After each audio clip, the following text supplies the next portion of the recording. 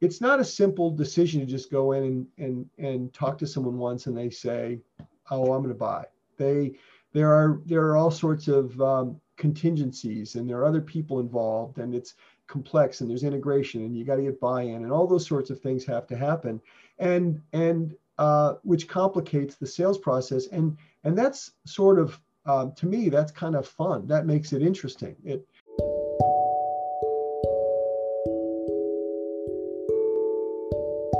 Welcome you all to Soul in the Game podcast.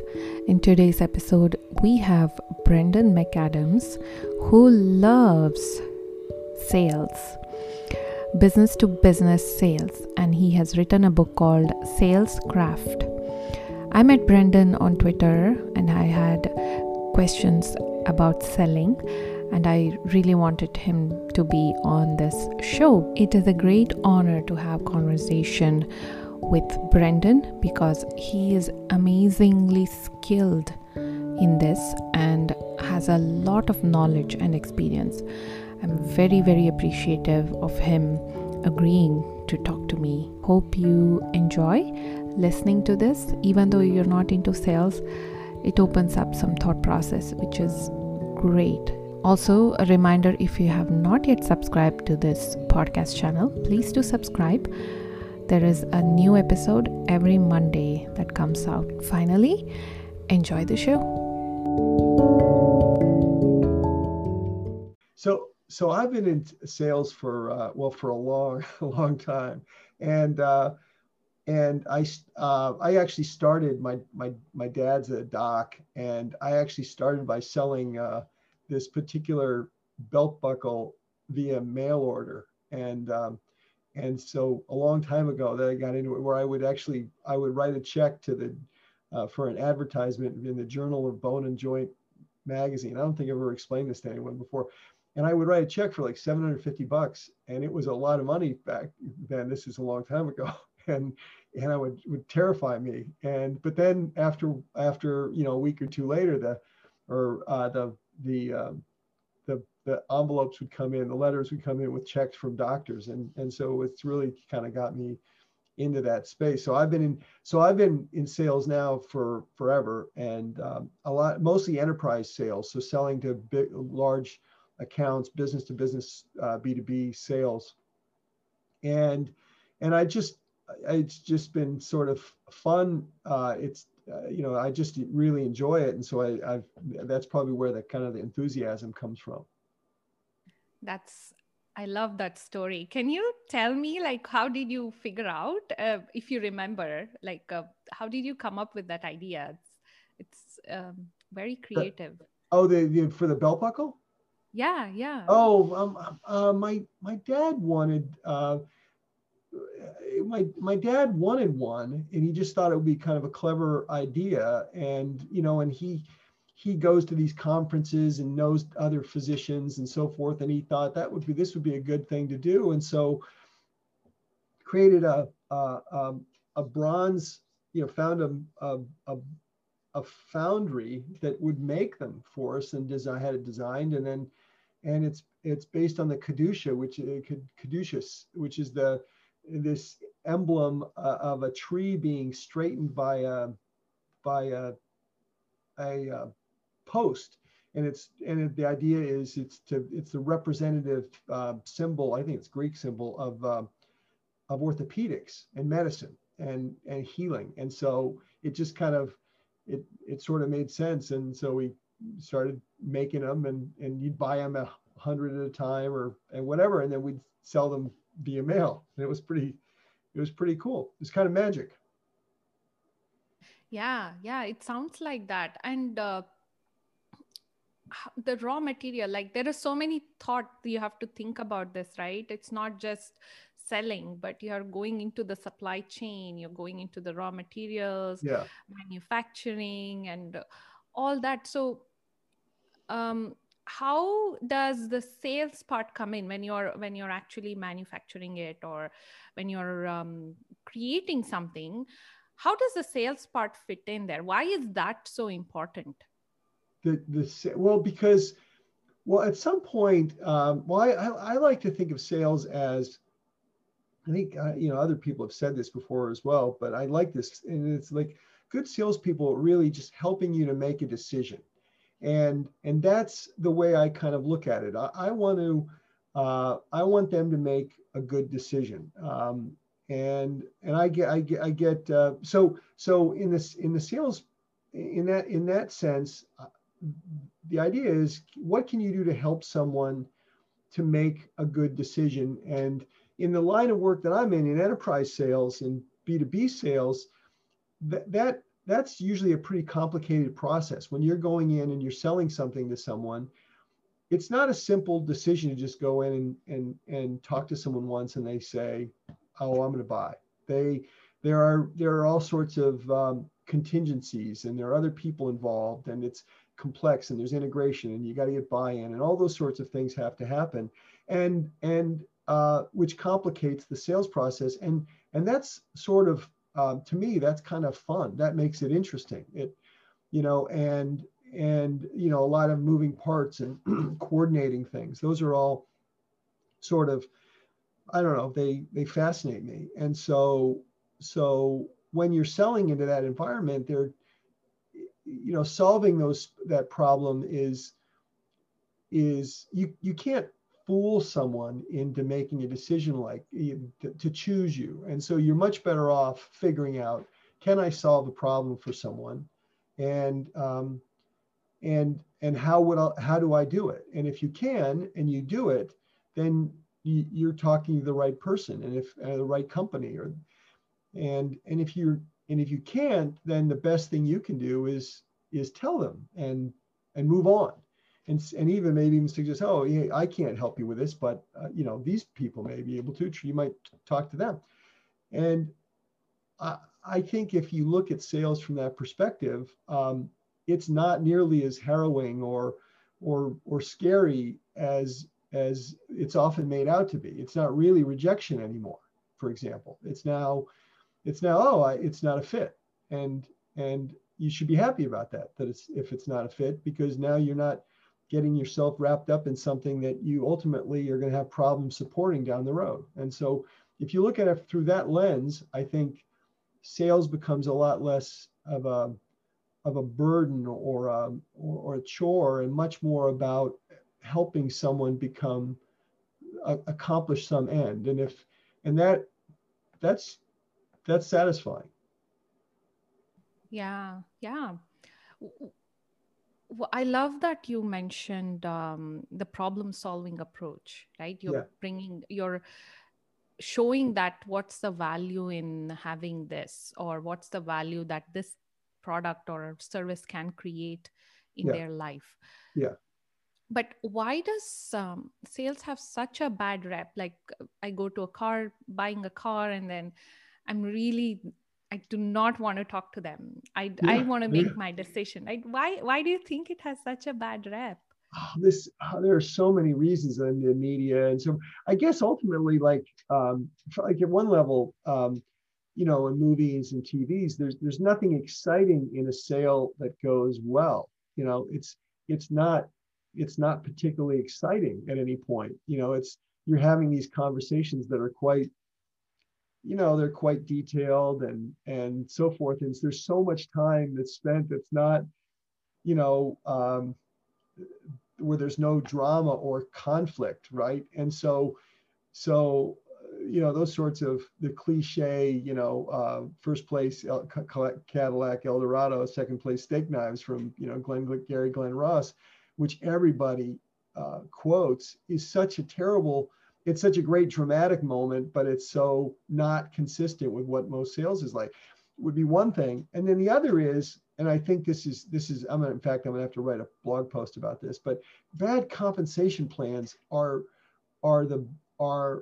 contribute so much to the bad reputation that sales often has. And that is, you compensate people for revenue at the expense of it being the right thing for the customer or even the company. I mean, I've witnessed so many instances where the comp plan motivates you to do something that really doesn't serve the company or the customer very well, and yet the salesperson can oftentimes be paid really well for a deal that's not in anybody else's best interest. And you know, when those things happen, you end up with a lot of dissatisfied customers. Yeah. So what that has a, you know, the car sales versus the regular Yeah. whatever the within the company what they are doing kind And of this has is a like, different. I spend some time, I spend a lot of time talking to founders like you, like our little our consult session. I talk to founders a lot, and founders in particular should have their align. This is why I think founders should be selling early on, when, you know, when you're just getting started, when you're getting your first, you know, your first customers, your first dozen, your first 100 customers. I want founders to be selling because their interests should be highly aligned with that of their customers. I mean, they should be, when they're talking to a prospective customer and there's not a good fit for the product, they should know to walk away and find another customer, because that's not going to do them any good in the long haul. And so their interests should be highly aligned. And if they are, then again, the sales process should be relatively conversational and consultative. And if it's and so it, again, it shouldn't be that difficult to do at that point. As you are talking, I almost feel like it's like I'm making a recipe, you know, I'm thinking of creating a recipe here. Yeah, You mentioned about interest aligned with the customers, right? yeah. Doesn't that take time for people to understand who the customers are or how the thought process is of a particular customer? Is that when I go to buy a car, they would not know about me anything, right? They would just, okay, what's your, I'm, oh, I need an electric car or a hybrid car, and this is my thing. But it's very there are like only 5-6 points that I may be expressing, but there are so many other things that I'm not really expressing. Is that also Yeah. part of Yeah, customer? Yeah. yeah, and it all kind of, you know, the amount of the amount of discovery, if you will, that takes place obviously depends on how complex the situation is. Buying a car is relatively straightforward, but that's a great example. And I spend a lot of time. What I do is I coach. I am a sales coach to founders that are in their early stages, and again, I go back and what I tell them is, you know, I think you need to sell, but I can help you sell more effectively, make fewer mistakes, coach you in a way that allows you to do what you need to do and do it more efficiently, effectively. And, you know, and that's kind of what I do. So, you know, your car sales example is a really good one. I mean, it's simple, but it's a very good one. And that is like when rather than try and put you in a car, you come onto the lot and the salesperson asks you a bunch of questions like what are you trying to why do you want a car, what's you know what's your, how many people will be driving, where are you going to, you know, do you commute every day, or is this or do you want something for the weekends, or you know, this is the discovery process. And a good car salesperson would ask you a whole bunch of questions. And at some point, one of the questions the series of questions might be, you know, you don't want a Ferrari, you know, here on the Ferrari lot. You really want a minivan. We don't sell minivans, so you should go over to the Chrysler dealership across the street.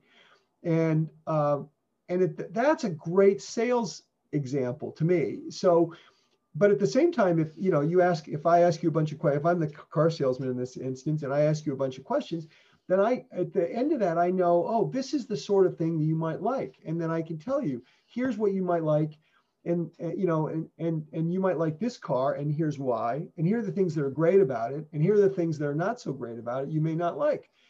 And versus this one, and it has these same features, but it has this other feature, but it doesn't have this feature, or it's this much more, and all those sorts of things. And now I'm not telling you to buy a car. I'm saying these are the choices that you have available. And I like this one, but you may not. And you like this one, or you might. And now all of a sudden, the burden is off of me to sell you something. I'm helping you again to make a Yeah. decision. And if I'm doing it in a way that's genuine and generous and um, and and and and based on information, based on based on data, if you will, then you're gonna look at me and say, oh, you know what, I trust this person. I trust him. He's given me a lot of to now I can make a better decision. Or you're gonna ask me some questions and I'm gonna give you good answers. And if I give you good answers, then and so it really becomes this.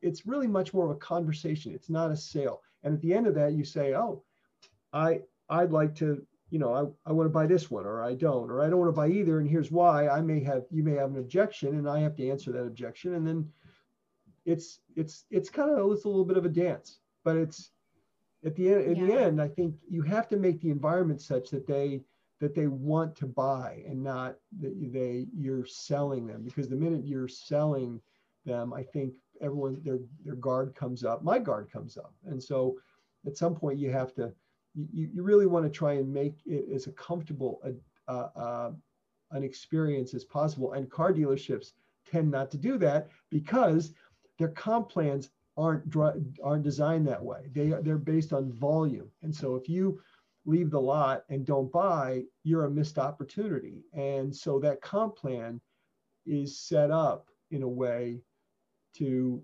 disincent the salesperson from having that kind of a conversation with you. I love that example. I love how you explained as well. It makes sense. It's like really so clear. Okay, why this happens and why this doesn't happen. And you also mentioned about the enterprise sales or Yeah. B2B sales, right?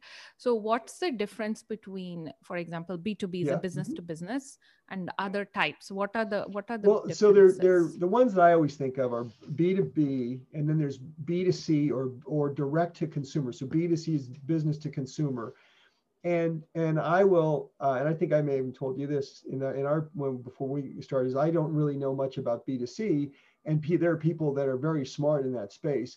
But B2C is much more of a volume based business. It's the kind of the it's much more marketing driven. So it's based on copywriting and advertising and understanding demographics and a lot of really smart stuff. I had a chance when I was first getting into sales. I had a chance to work for Colgate, the toothpaste company, and uh, and I Nice. interviewed with them, and they were talking to me about a job, and I'm a kid at this point, right? And they were saying, well, here's one of the things we're wrestling with is we've got I'm in charge of this particular person was in charge of the toothpaste division, and I'm interviewing and they're trying to figure out whether or not people like a screw cap or they want a flip top. The flip top was just coming out at the time, and I'm thinking, oh man, this is in the weeds. This is not what I want to do, right? Which is I don't want to be trying to figure out whether Sumya wants to buy a toothpaste with a flip Yeah. top versus a cap that screws on, or whether she likes a lot of mint or not much mint or sparkles matter and things like that. And that's just a very different model. So that, those people are very smart and they're very data driven. And that's not my area of expertise. I'm much more one-on-one. I talk to people. I enjoy talking to people and having conversations and figuring out what the problem is here versus what the problem is there, and how do I get both people happy, so that we solve a problem and and I make a sale. And that's Yeah. much more of a B2B world, is where it's a much more conversation driven, much more of a, not entirely, but it's much more of a one-on-one sort of a sale than B2C, for example, or direct to consumer. Right, right. Wow, there are so many things to think about here. I had no idea. And that Colgate, the toothpaste example you Yeah, gave reminds me of in one of the books I read, I think it's Habit by Charles yeah, Dugg, I think. He mentions about how human brains are wired to create the Yeah. habits, right? And toothpaste is one example he gives. We are just addicted to the flavor than actually the process of doing it. That's why we do it, go back and do every Yeah. single day as soon as we wake up. And the person who came up with that idea is that data driven, Yeah. like you mentioned, and understanding psychology of people, or Yeah. every person, and using that information. So Yeah. that makes sense. That's just not my realm. I people like that can do that are really smart. That's just not, that's not something that I've ever focused on. And I don't know that I'd even be good at that. Brendan, this is also hard. This B2B it's a different ball It game is. altogether. I mean, it is hard for me to understand. You make it so simple, and when I ask you questions, you're like, oh, try this approach or this approach, and then you make it really sound like, oh, that's so that's so nice. Why didn't I think about this before, right? And yeah, Well, that's a well, totally yeah, different ball part of that game. is, that's very nice of you to say, and part of it is I've been around for a long time, so I've seen a lot of things. I mean, so I've seen that there's a benefit that comes with that, is number one, and the other thing is when you're a founder, and I'm guilty of this too. When you're a founder, it helps to you're kind of, you're in the trees, you're in the middle of the forest, and so sometimes it's hard to gain a different perspective. And so it's nice when to have someone like me come in and talk to you.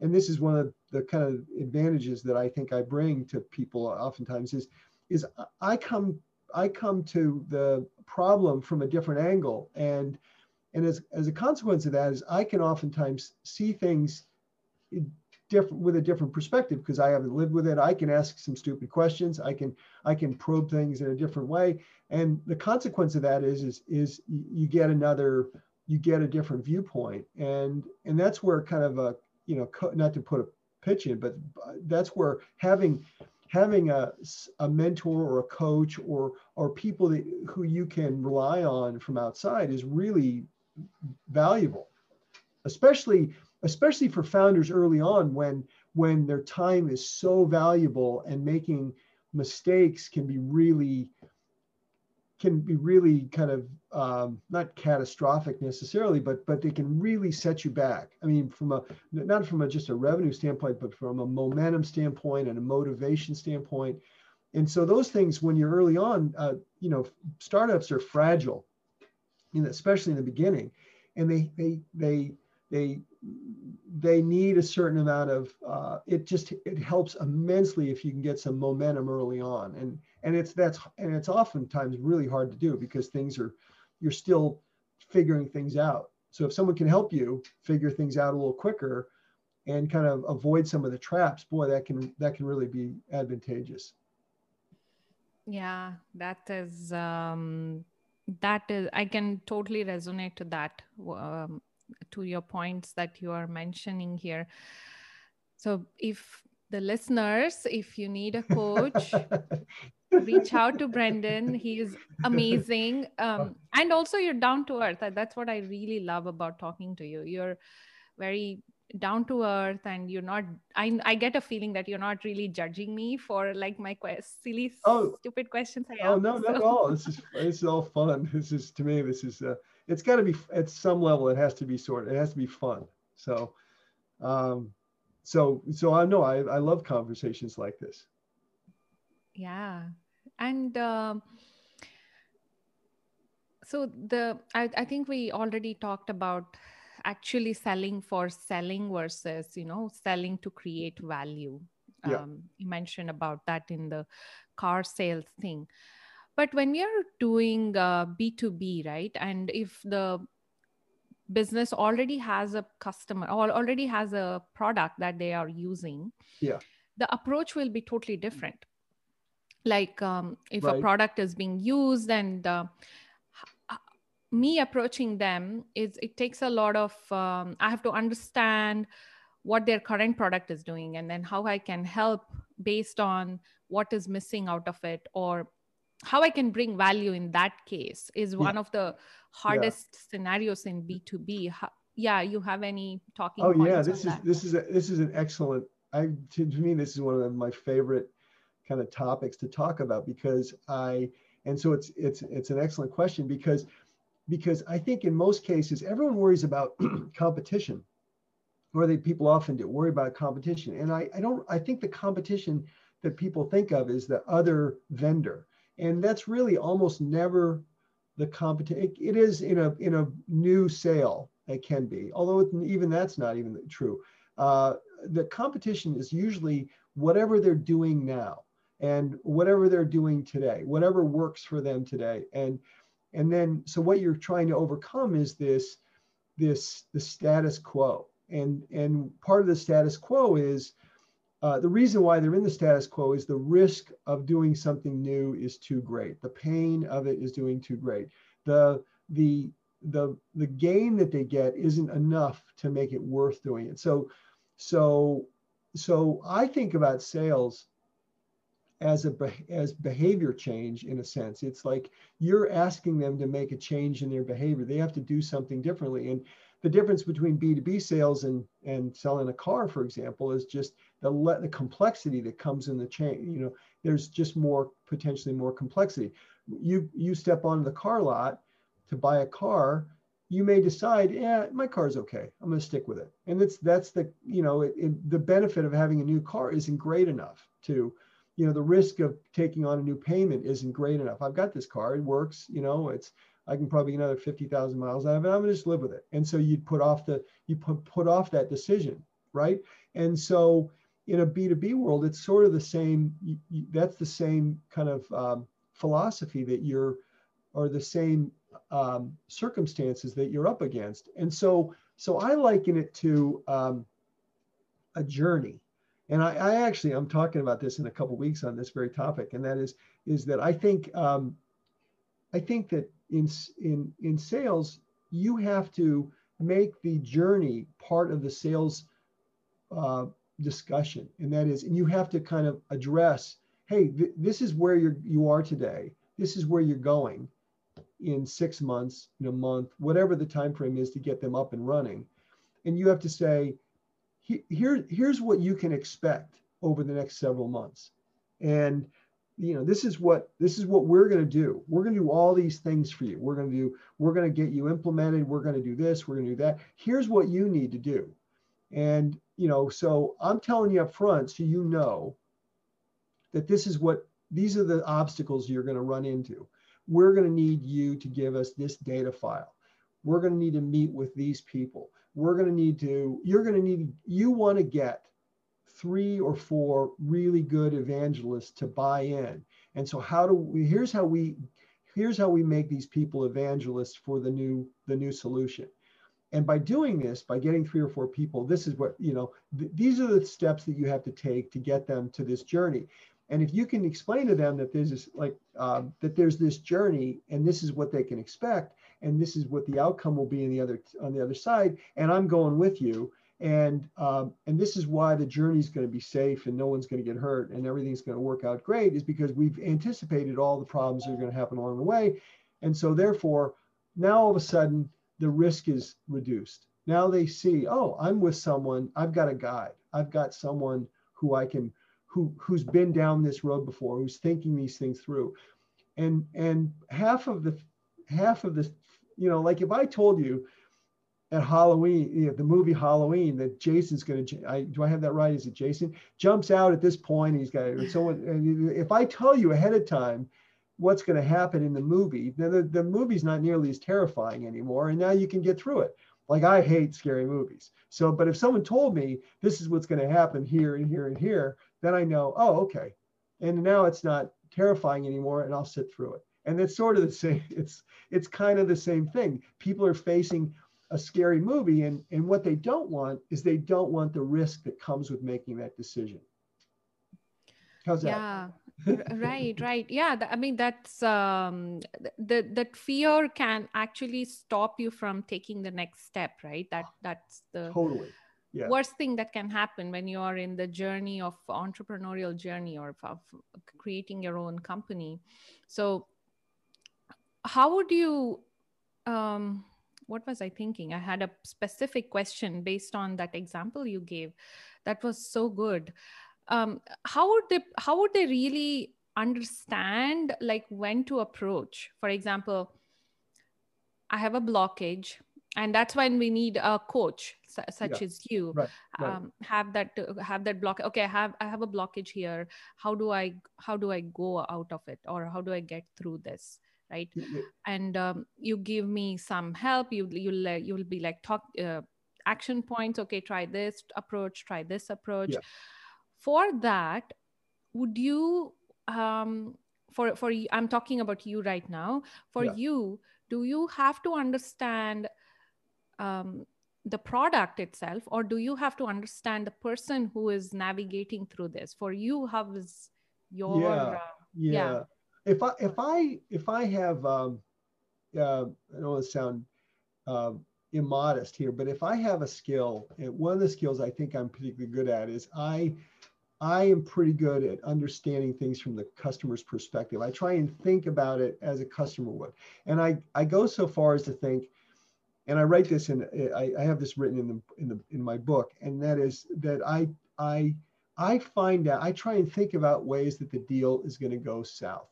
Where's the deal going to? Where am I going to go off the rails? What's going to go wrong? And if I think about those things, not in some sort of paranoid or negative way, but if I think about those things, this is the journey again. If I can think about things like how is this going to go wrong? Then I can come up with an answer for that question. And so when I sit down and when I talk with somebody like you in your project or your company, I will ask like you to explain what it is you do and how you do it, and what's the problem that you're solving, and how are you solving it. And then I think about it from the perspective of the customer, like how and I don't mean to be uh, confrontational about this, but I try and think about, well, how could she be wrong? Why wouldn't this work? Why? And then what happens is I figure out, oh, here are the things that you need to address. And so that's kind of, I don't necessarily, like, there's certain industry specifics. Like, I don't know, like you're in the educational space, right? So Yeah. so that's not a particularly strong area for me. So I'm going to have limitations, on very specific niche sort of limitations, that I won't know this or that little gotcha. But generally speaking, I'll know what you're up against in that space. And the one thing that we all have that we can draw on is we have a lot more experience than we sometimes give ourselves credit for. So, like, for example, I've had kids in school, and so I can understand that. So I understand how schools work. They're collaborative, and there are principals, and there are assistant principals, and there are guidance counselors, and how they all work together. And there's a lot of consensus driven, and they're usually government, right, and so forth. They're funded by the local government in the U.S. and oftentimes, unless it's a private school, and then it's funded by the parents that are right. So you can that can kind of help inform you, and I kind of apply those sorts of things, as I think through the sales problem. Yeah, that having that conversation with you last time, Yeah, that opened up so many thought process in my mind, right? I wouldn't have thought in those particular ways.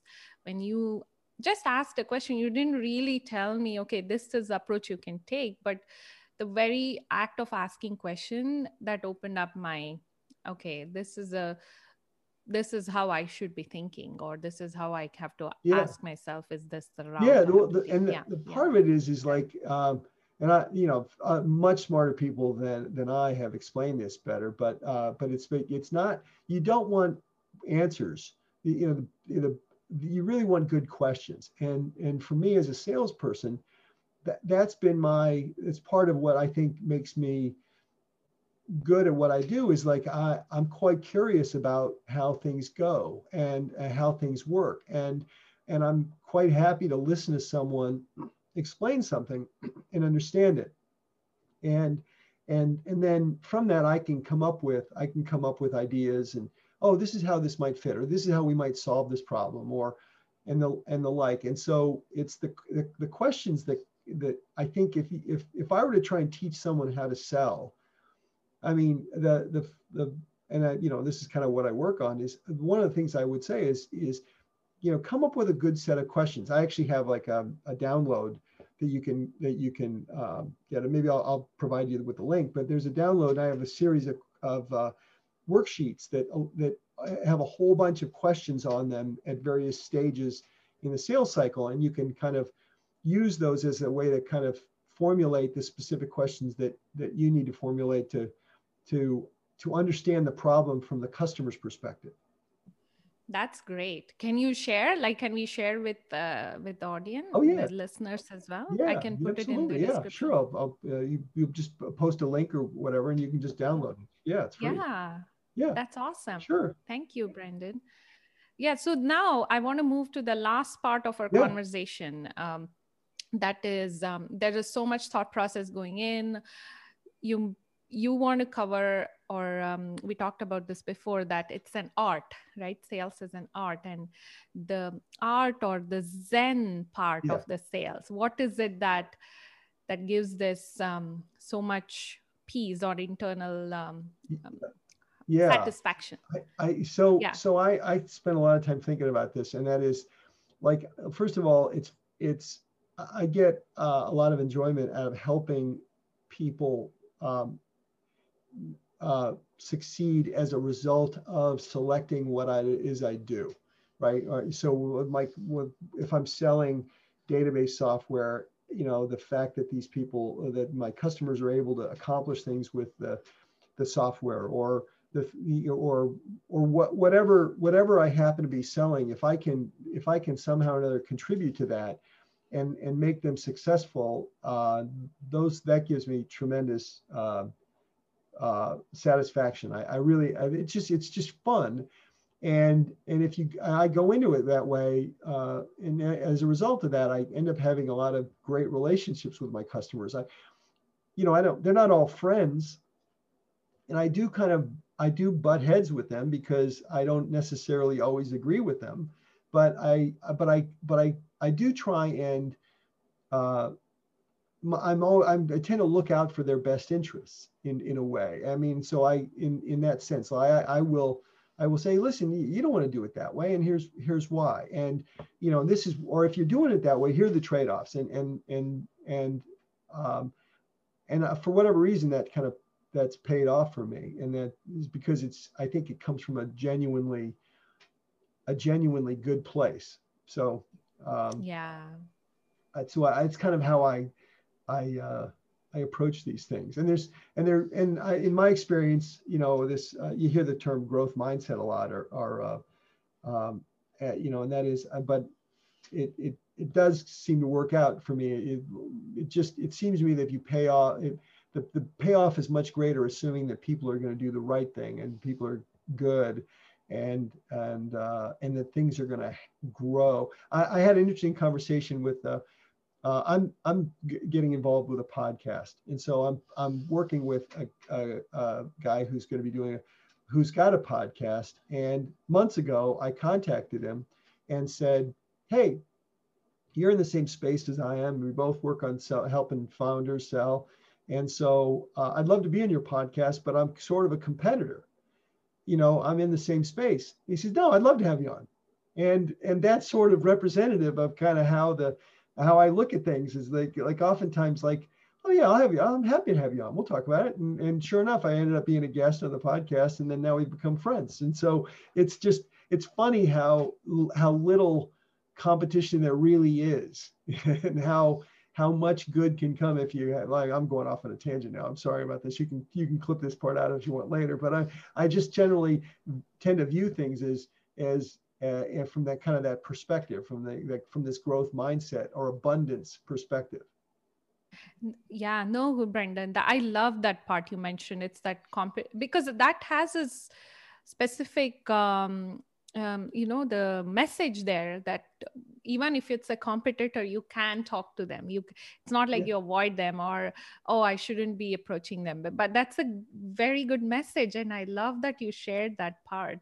So Yeah, and by the way, I came to that later. I mean, in the beginning of my sales career, I, I really, oh, the competitor, it's a competitor. I can't talk to them. I can't talk.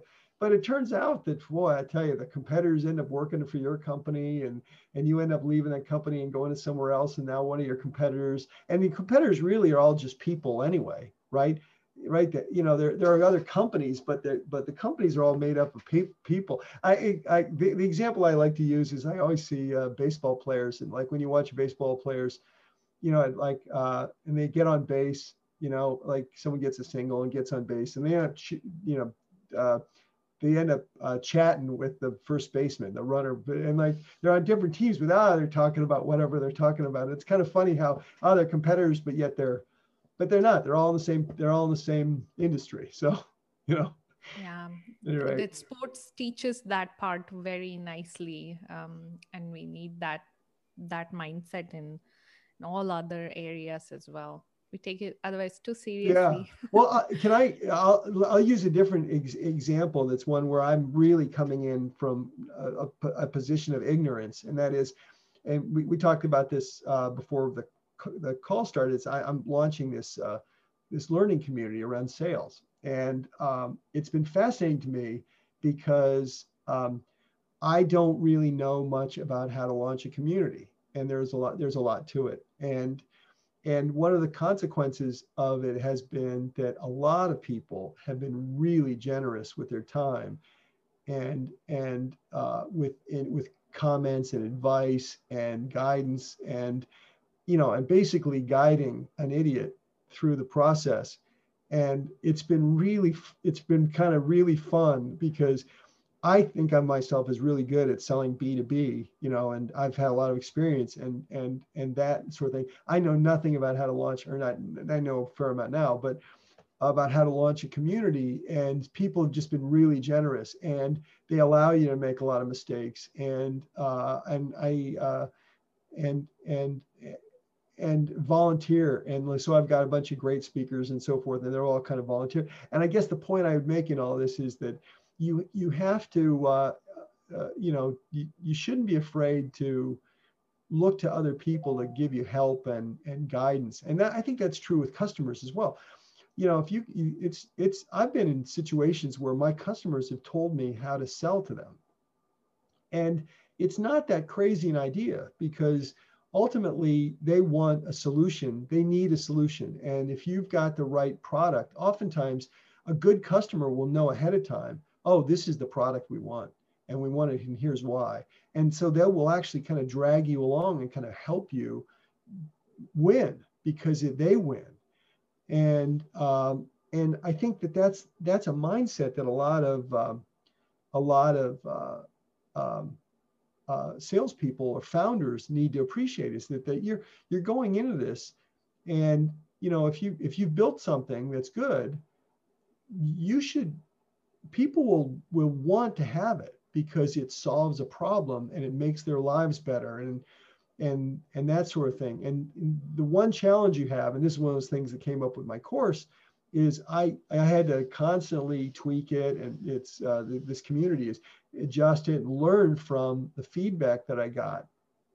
And it proved to be a kind of a really good opportunity for me to learn a lesson about how to launch something, and how the kind of the process that founders go through. And because I was essentially going through it with this learning community. So it's like, you're always like, you don't know everything. At least I don't. I know. In fact, I gave me a really good appreciation for how little I knew in certain areas. So it's but it was fun. But very fun.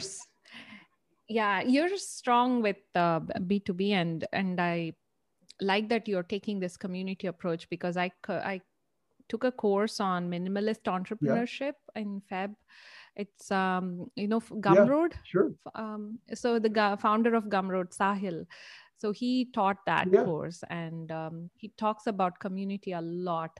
I can I can share the details about that as well. So it's, I think I can see you exactly following that model here.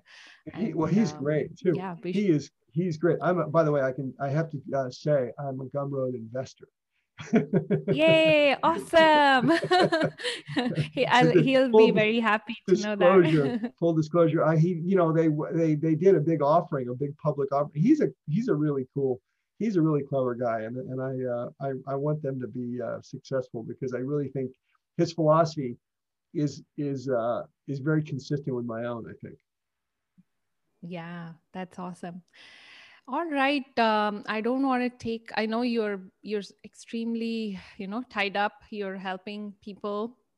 So last one, I want my listeners to, if they're interested and if they want to reach out to you, do you mentioned you have a course coming up that's on April 19th, yeah, starts at, right? Yeah, but it's going to be ongoing. I'm just going to keep it going as a community. So it's just going to be it's a subscription based. One of the things I did was I made a lot of, not mistakes, but I definitely miscalculated a bunch of things in the course of developing it. But the price is just, it's like a subscription based, and it's like $15 a month, and so it's pretty affordable. And because it's really about kind of just getting a bunch of people together that want to talk about the same subject. And I'm just kind of very into this whole B2B sales world, and Twitter is kind of fascinating to me, and there's this element of serendipity that comes with communities, in the sense that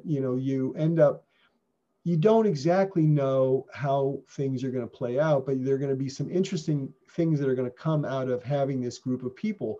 And I suspect there are going to be some collaborations that come out of it, and you might be able to find a co-founder, or you might be able to find, I don't know, someone to help you with marketing or whatever. I don't exactly know what's going to happen, but I know that if you get 50, 100, 500 people, whatever the number is, together, interesting things happen, and people like to be in that environment because ideas flow and you learn new things. And so that kind of just is part of the excitement behind doing this. So it's been a lot of fun. And so we're kicking it off with a thing on helping people with get familiar with Twitter, and using Twitter to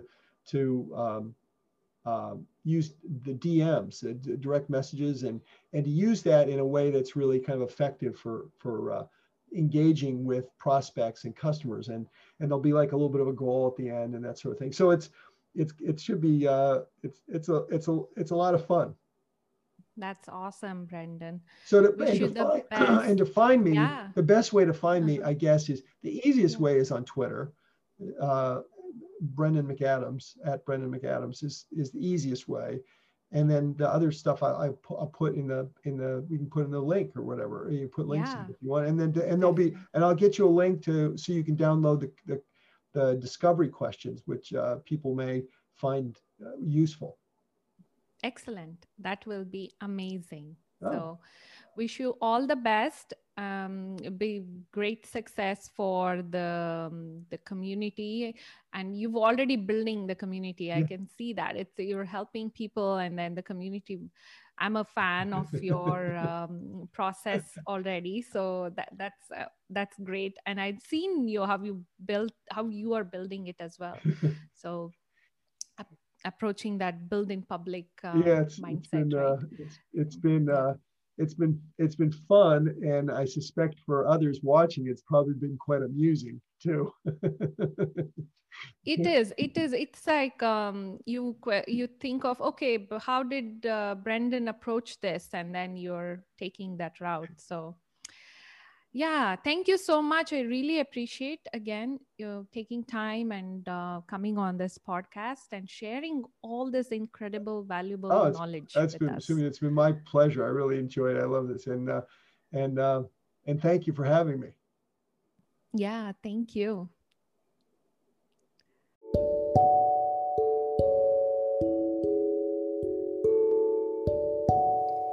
Hope you enjoyed this episode. If you haven't already subscribed, please do subscribe and share the podcast with anyone you think would love to listen. Until next time, take care and stay safe.